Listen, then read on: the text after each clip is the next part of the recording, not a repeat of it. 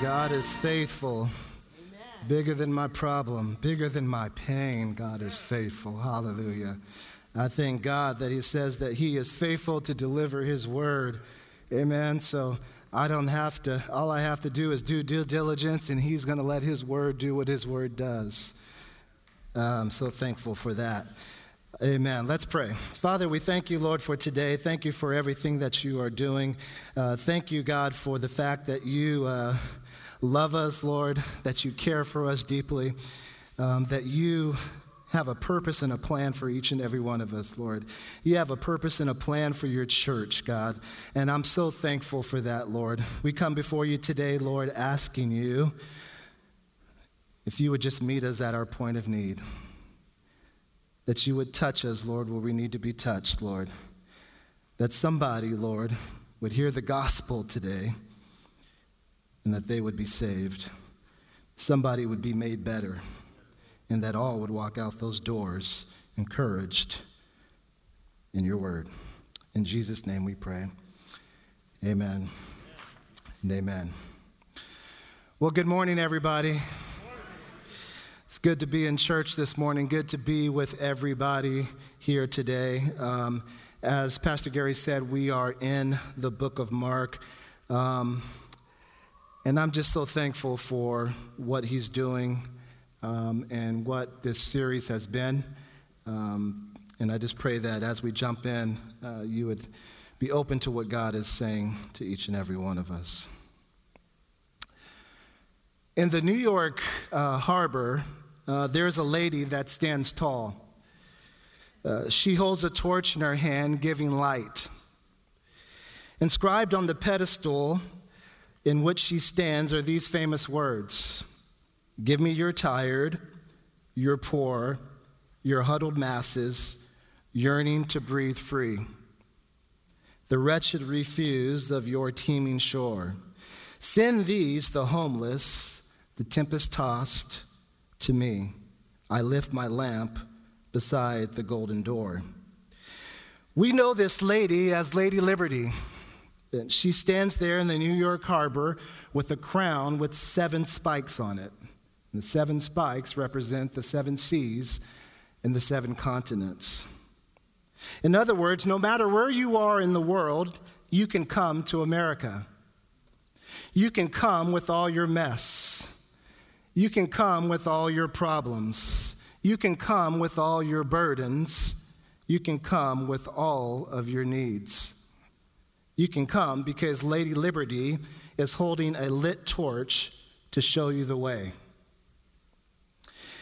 At the bottom of Lady Liberty's feet is a chain. And if you've ever seen the picture, that chain, or if you've ever been there, that chain has been broken.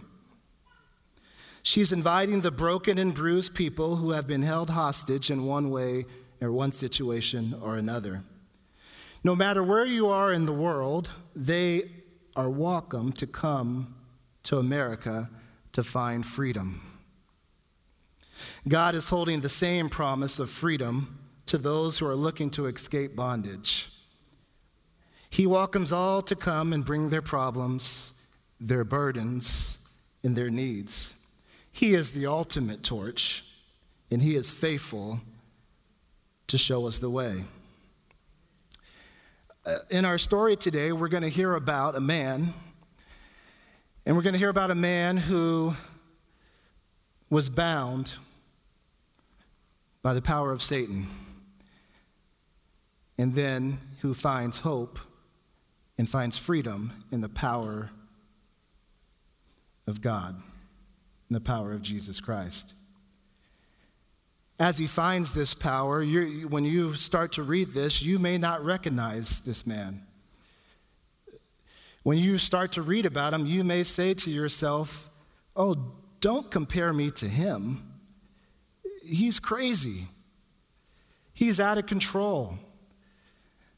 And as you read on to his story and hear about him, you may even begin to say to yourself, "Well, I would never let myself get to that point." But as we go through these 20 verses today, I want to petition you to think twice. If you've ever been in a dead place, if you ever hung out with dead people, if you've ever been in a place to where you are bound, then you may find yourself in this story. So don't count yourself out. I think we can all find, if nothing but a small part, in this story today. Meet me in Mark chapter 5. We're going to go through verses 1 through 20. Mark chapter 5, 1 through 20. It reads this way. It says, they went across the lake to the region of the Gerasenes. And when Jesus got out of the boat, a man with an evil spirit came from the tombs to meet him. The man lived in the tombs, and no one could bind him anymore, not even with a chain. For he had been chained hand and foot. But he tore the chains apart and broke the irons on his feet. No one was strong enough to subdue him. Night and day among the tombs and in the hills, he would cry out and cut himself with stones. When he saw Jesus from a distance, he ran and fell on his knees in front of him. He shouted at the top of his voice, "What do you want with me, Jesus, Son of the Most High God? Swear to God that you won't torture me." For Jesus had said to him, "Come out of this man, you evil spirit." Then Jesus asked him, "What is your name?" He said, "My name is Legion," he replied, "for we are many." And he begged Jesus again and again not to send them out of the area. A large herd of pigs was feeding on the nearby hillside, and the demons begged Jesus, "Send us among the pigs. Allow us to go into them." He gave them permission, and the evil spirits came out and went into the pigs. The herd, about 2,000 in number, rushed down the steep bank into the lake and were drowned. Those tending the pigs ran off and reported this in the town and countryside, and the people went to see what had happened. When they came to Jesus, they saw the man who had been possessed by the legion of demons sitting there dressed in his right mind, and they were afraid.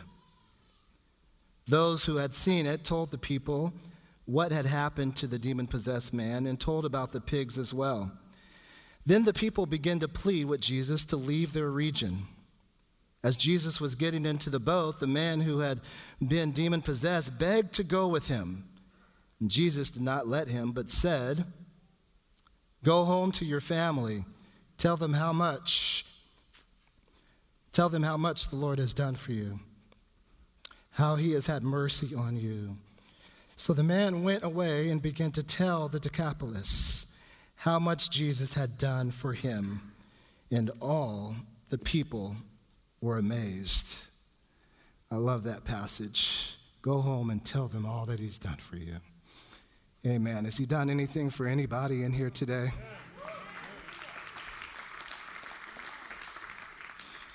So we find ourselves in this country. We're in this country. Where we are in this country is very important. This country is on the eastern shore of the opposite of Galilee. So it's actually opposite both spiritually and geographically, and we'll get back to that in a minute. It is Gentile country.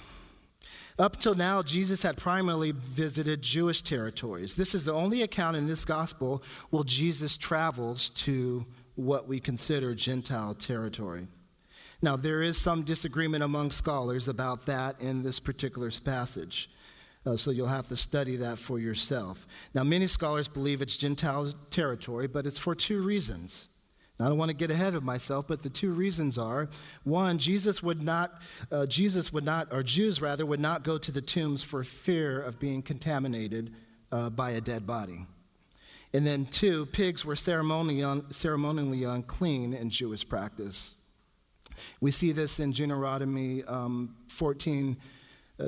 chapter 14, verses 8, where it says, "You are not to eat meat or touch their dead carcasses, So how did we get ourselves here in this place today? How did we get to where scholars tell us is the most bizarre story in the Bible? We really don't know, but we have a few clues that we can gather through one of my favorite parts of sermon preparation, and it's called literary context. Literary context in the simplest form is simply looking at a genre and then taking those genres, because they each have a rule for each genre, and then doing what we're going to do today, and that is looking at the surrounding verses and passages to determine the meaning. So before we get to chapter 5, verses 1 through 20, you heard on our last message that Pastor Gary preached in this series. Remember, we just finished the 4 messages on values and mission, which was amazing, by the way, for where we're going. But his last message in this particular series, he preached from Mark 4, 35 through 41, where he talked to us about Jesus in the storm and in the boat. You remember that. I know it was 4 weeks ago. So before they got in the boat, Jesus said something that gives us a clue to how we ended up here. And I'll keep it brief, as you can always do your own study. But he says in chapter 4, verse 35, let us go over to the other side. Let us go over to the other side. See, the other side where the Gentiles hung their hats. Jesus is making a point, and he makes many points, but one of the ones he's making here is that salvation is for everyone, not just the Jew, not just the wealthy, not just the college-bound, not just the virgins, not just PKs, not just the ones who have it all together. It's for the Gentiles, it's for the poor, it's for the GEDs, it's for the dropouts, it's for the teenage pregnant woman, it's for those who find themselves in darkness. So he says, let's go over to the other side, and they get there, and a man with an evil spirit comes from the tombs to meet him. Yes, the tombs. It's sort of weird, I know. I mean, we've seen disabled men, we've seen sick women, we've seen dead people, we've seen blonde people. We've seen blind people, we've seen lepers, all living among the people, but this man came from the tombs. He was isolated. He was alone. He found more comfort among the dead than he did the living. I wonder how many of us are sitting there today, find it more comfortable living in isolation, struggling with alone with our stuff. While God is all the while saying here, listen, I have people in your community. Abundant life. Not to mention, I am the way. By the way, the title of this message is Freedom from the Way. He had been so controlled by other things that he was unusually strong. That's one of the bizarre things about when we read through this. He was unusually strong. No one could bind him, not even with a chain. They tried, but he broke the chains apart, and he broke the irons on his feet. My favorite show when I was a kid was The Incredible Hulk. I had the t-shirt, I had the action figures, all of that. But Bruce Banner's inner force of rage was caused by gamma radiation in that show. And it's like that with this man, whose inner force of rage is caused by something inside of him that he's lost control over, that he has let in. Desperate, our text tells us that he began to cut himself with stones. Something else was controlling him, another spirit. I have a question for you. What controls you? What do you allow to control you? What has you in a place so bound that you're harming yourself? Listen, it may not be cutting yourself with stones, but if it is, let me be clear, cutting is a real thing. I urge you to tell someone and to talk to Jesus about it. He can break those chains. But what's causing harm within you? Is it anger? You're not where you want to be. You don't think you measure up. You're angry all the time. You don't know why. You're tearing into people out of control. Some of you already found where you relate. Is Satan controlling you by waving your past into your face? Does he have you acting out in ways that your mother and your grandmother and all the women in your family have been prone to do? Did you know that anytime Satan has occupied a part of your life for a period of time, he's not going to let you go without you fighting. He wants to stay. So even if you don't feel like you have any fight left in you, I know some of you are there today. Let me tell you, you got someone on your side that's stronger than this man, that's stronger than the Incredible Hulk, that's stronger than Satan. He's stronger than Satan. So it's possible for you to come out from whatever has got you bound. I'm here to remind you that Jesus has power over all things. We can celebrate that this morning. See, Satan will make you feel like the only thing you can do is isolate yourself, to go into a corner and mumble crazy things to yourself. Some of us do that in subtle ways.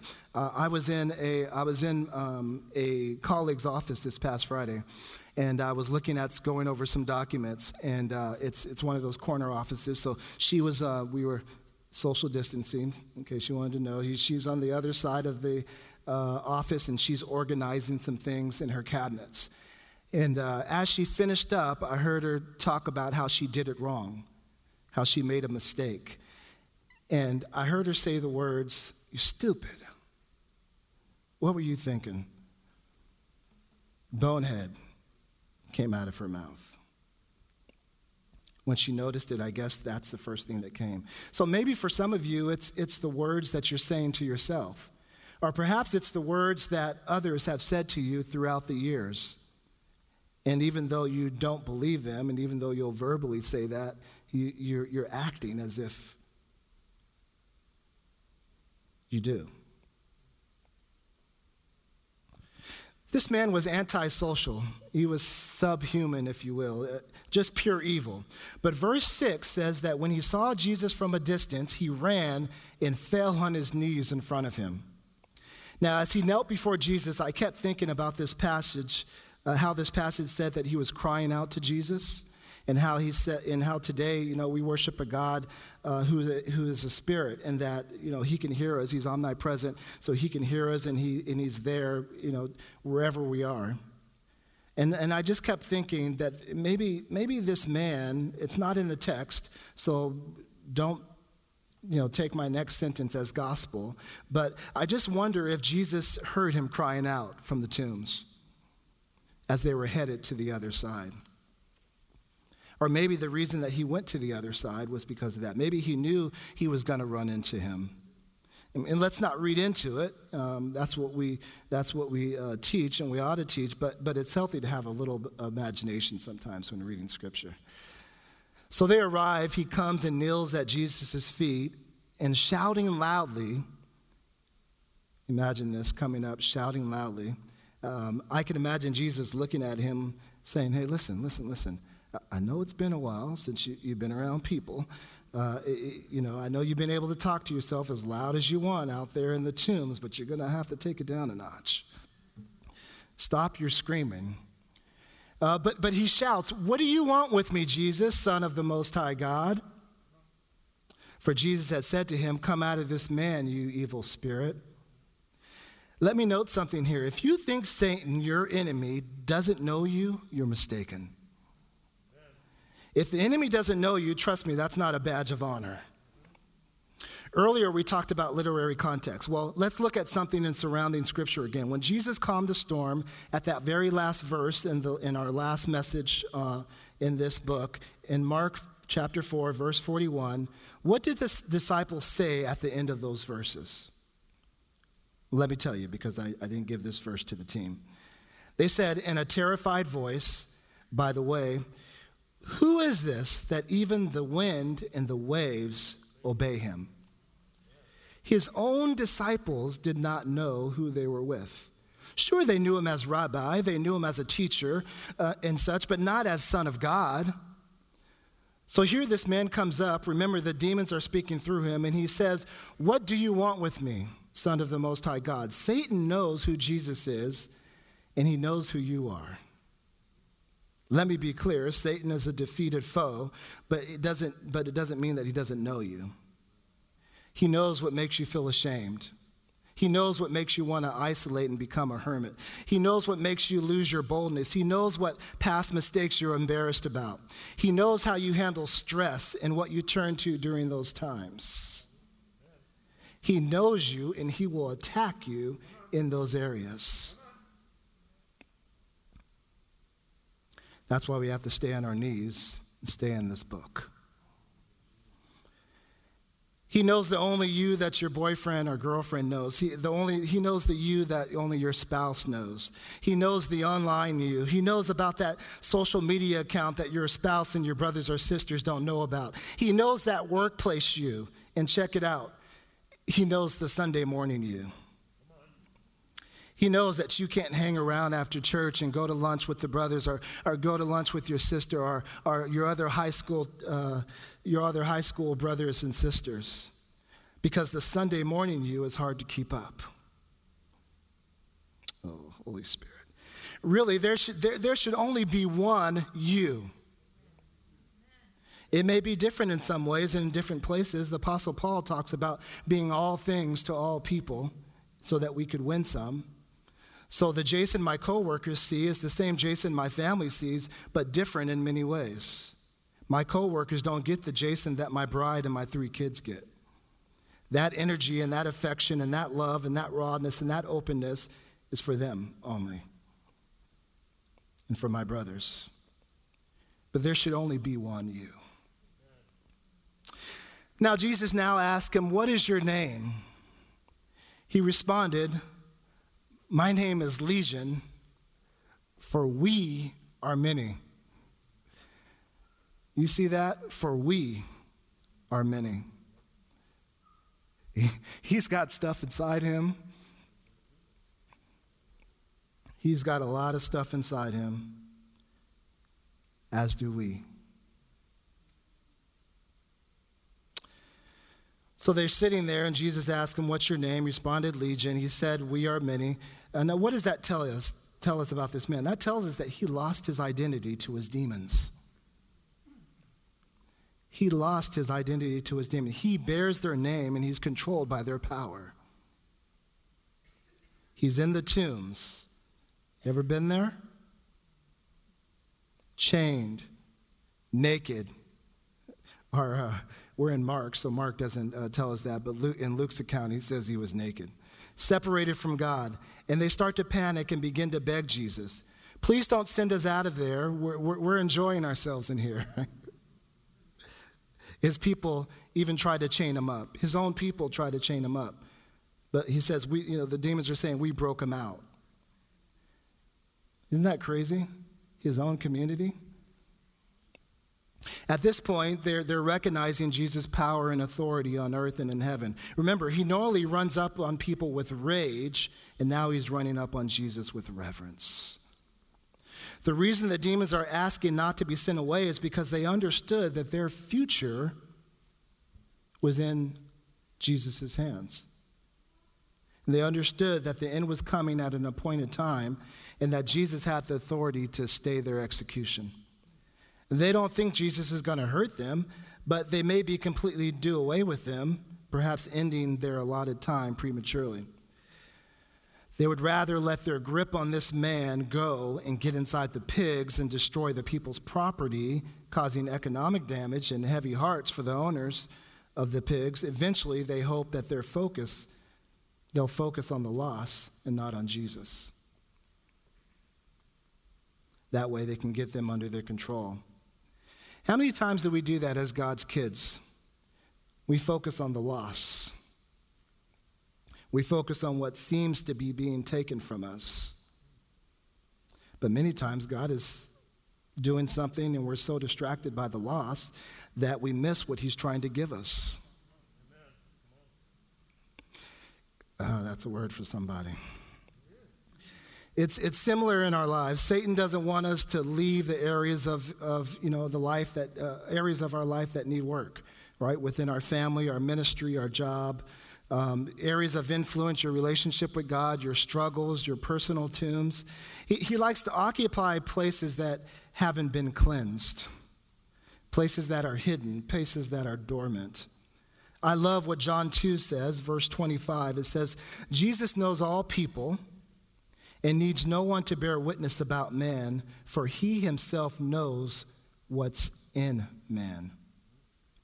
He knows what's in you. So let him in so you can be free.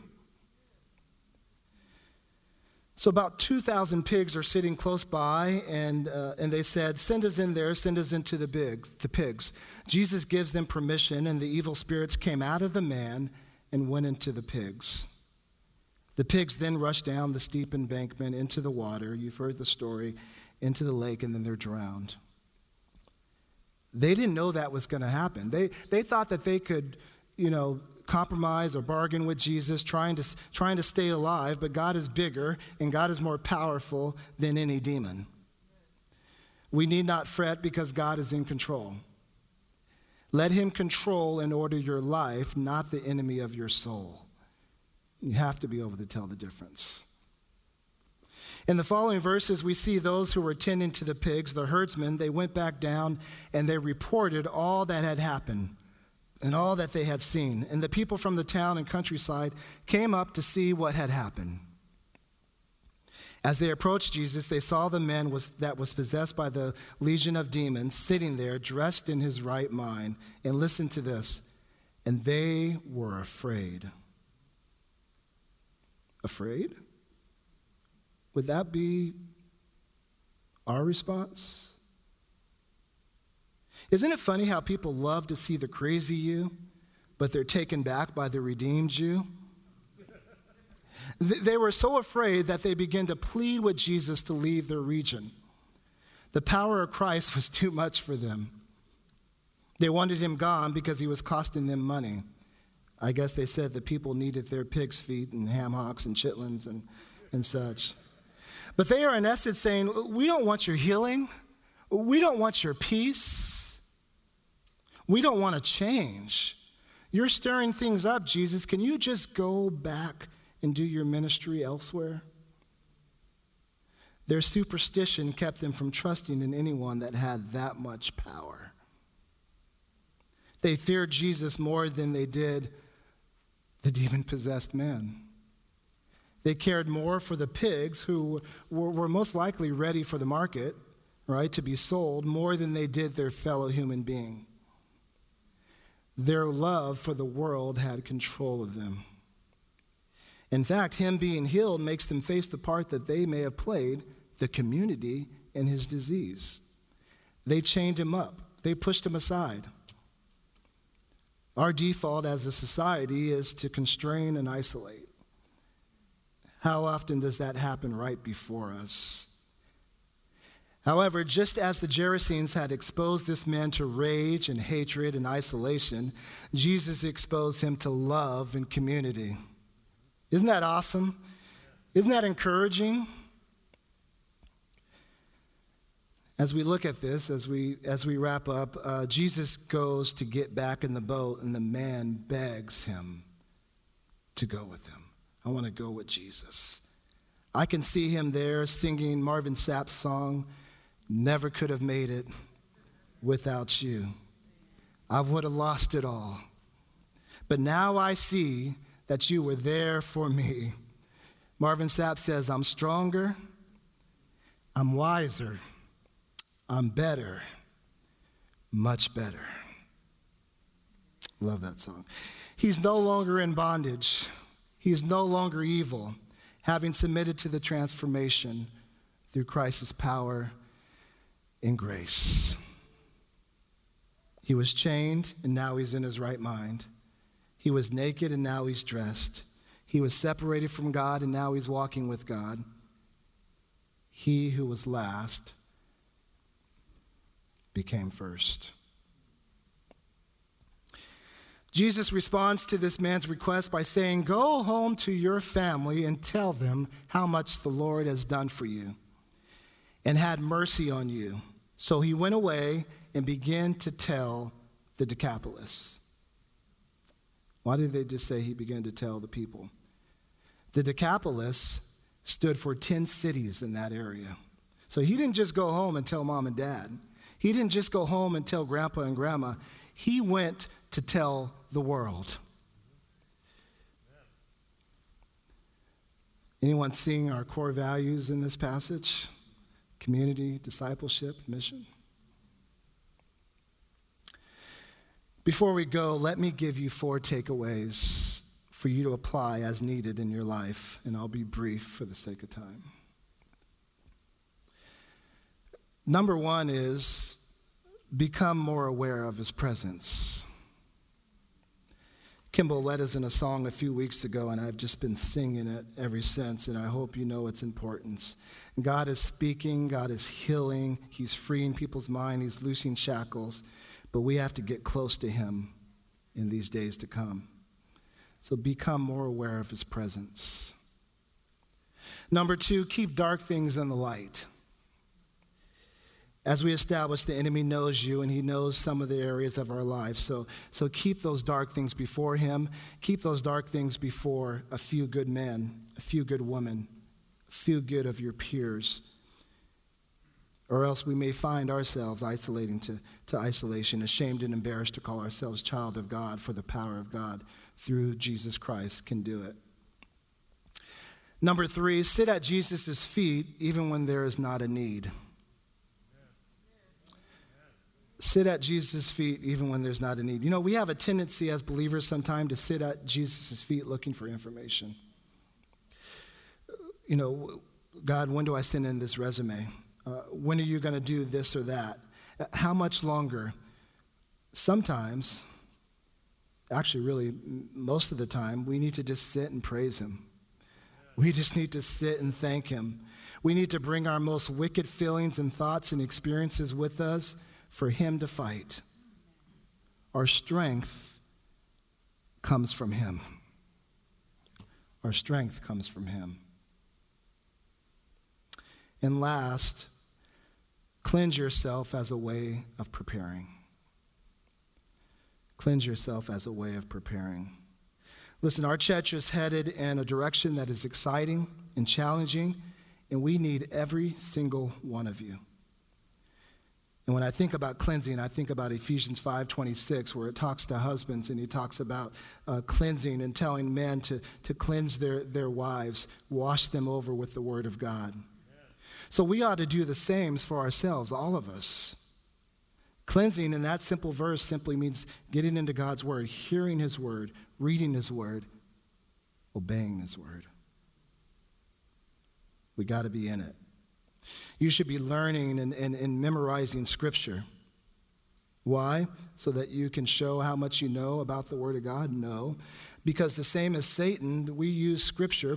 Pastor Gary mentioned this in one of his messages earlier. We use Scripture to give back to Satan, just as Jesus did.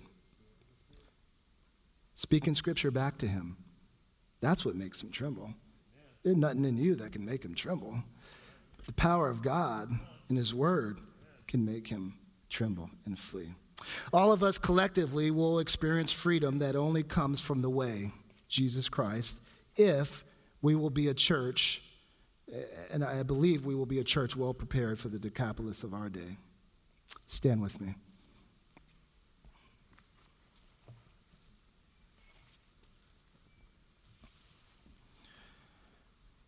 Every head bowed, every eye closed.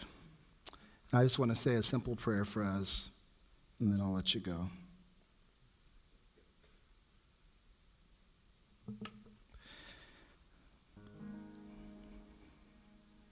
If you find yourself here today, you find yourself bound, just bow your heads, think about your life. If you find yourself being controlled by something other than the Holy Spirit, by something other than God, I just want to pray for you. It doesn't take much. God already knows. Father, we thank you for each and every man and woman in here, Lord. And God, we want to be under your control. We want to walk in your presence. We want you to be close. We want to draw near, Lord.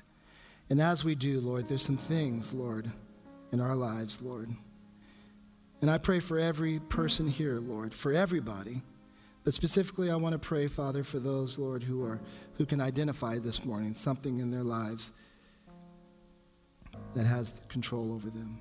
And maybe they're not like this man cutting themselves with stones. Maybe they haven't gone out and to live far away from everybody else. But there's other ways, Lord, in which they've done it, in which they do it. Lord, I pray that you would begin to free them. I pray, Father, just like Lady Liberty, Lord, that chain would be broken, that it would be a permanent breaking of whatever it is, Lord, that's got them bound. God, we trust you, we believe in you, and we know that by the power of your word and by the power of God, we can and we will be free. In Jesus' name we pray. Amen and amen. Amazing grace, how sweet the sound that saved a wretch like me. I once was lost, but now I'm found. Was blind, but now I see. 'Twas grace, 'twas grace that taught my heart to fear, and grace my fears relieved. How precious did that grace appear the hour I first believed. My chains are gone, I've been set free.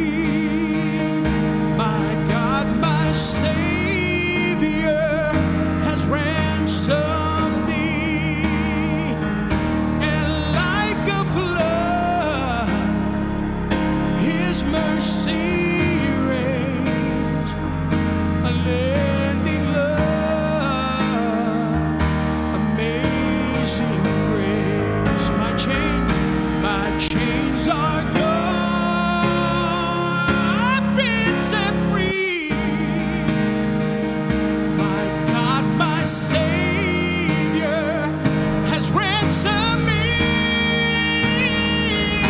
and like a flood, His mercy reigns, unending love, amazing grace, unending love,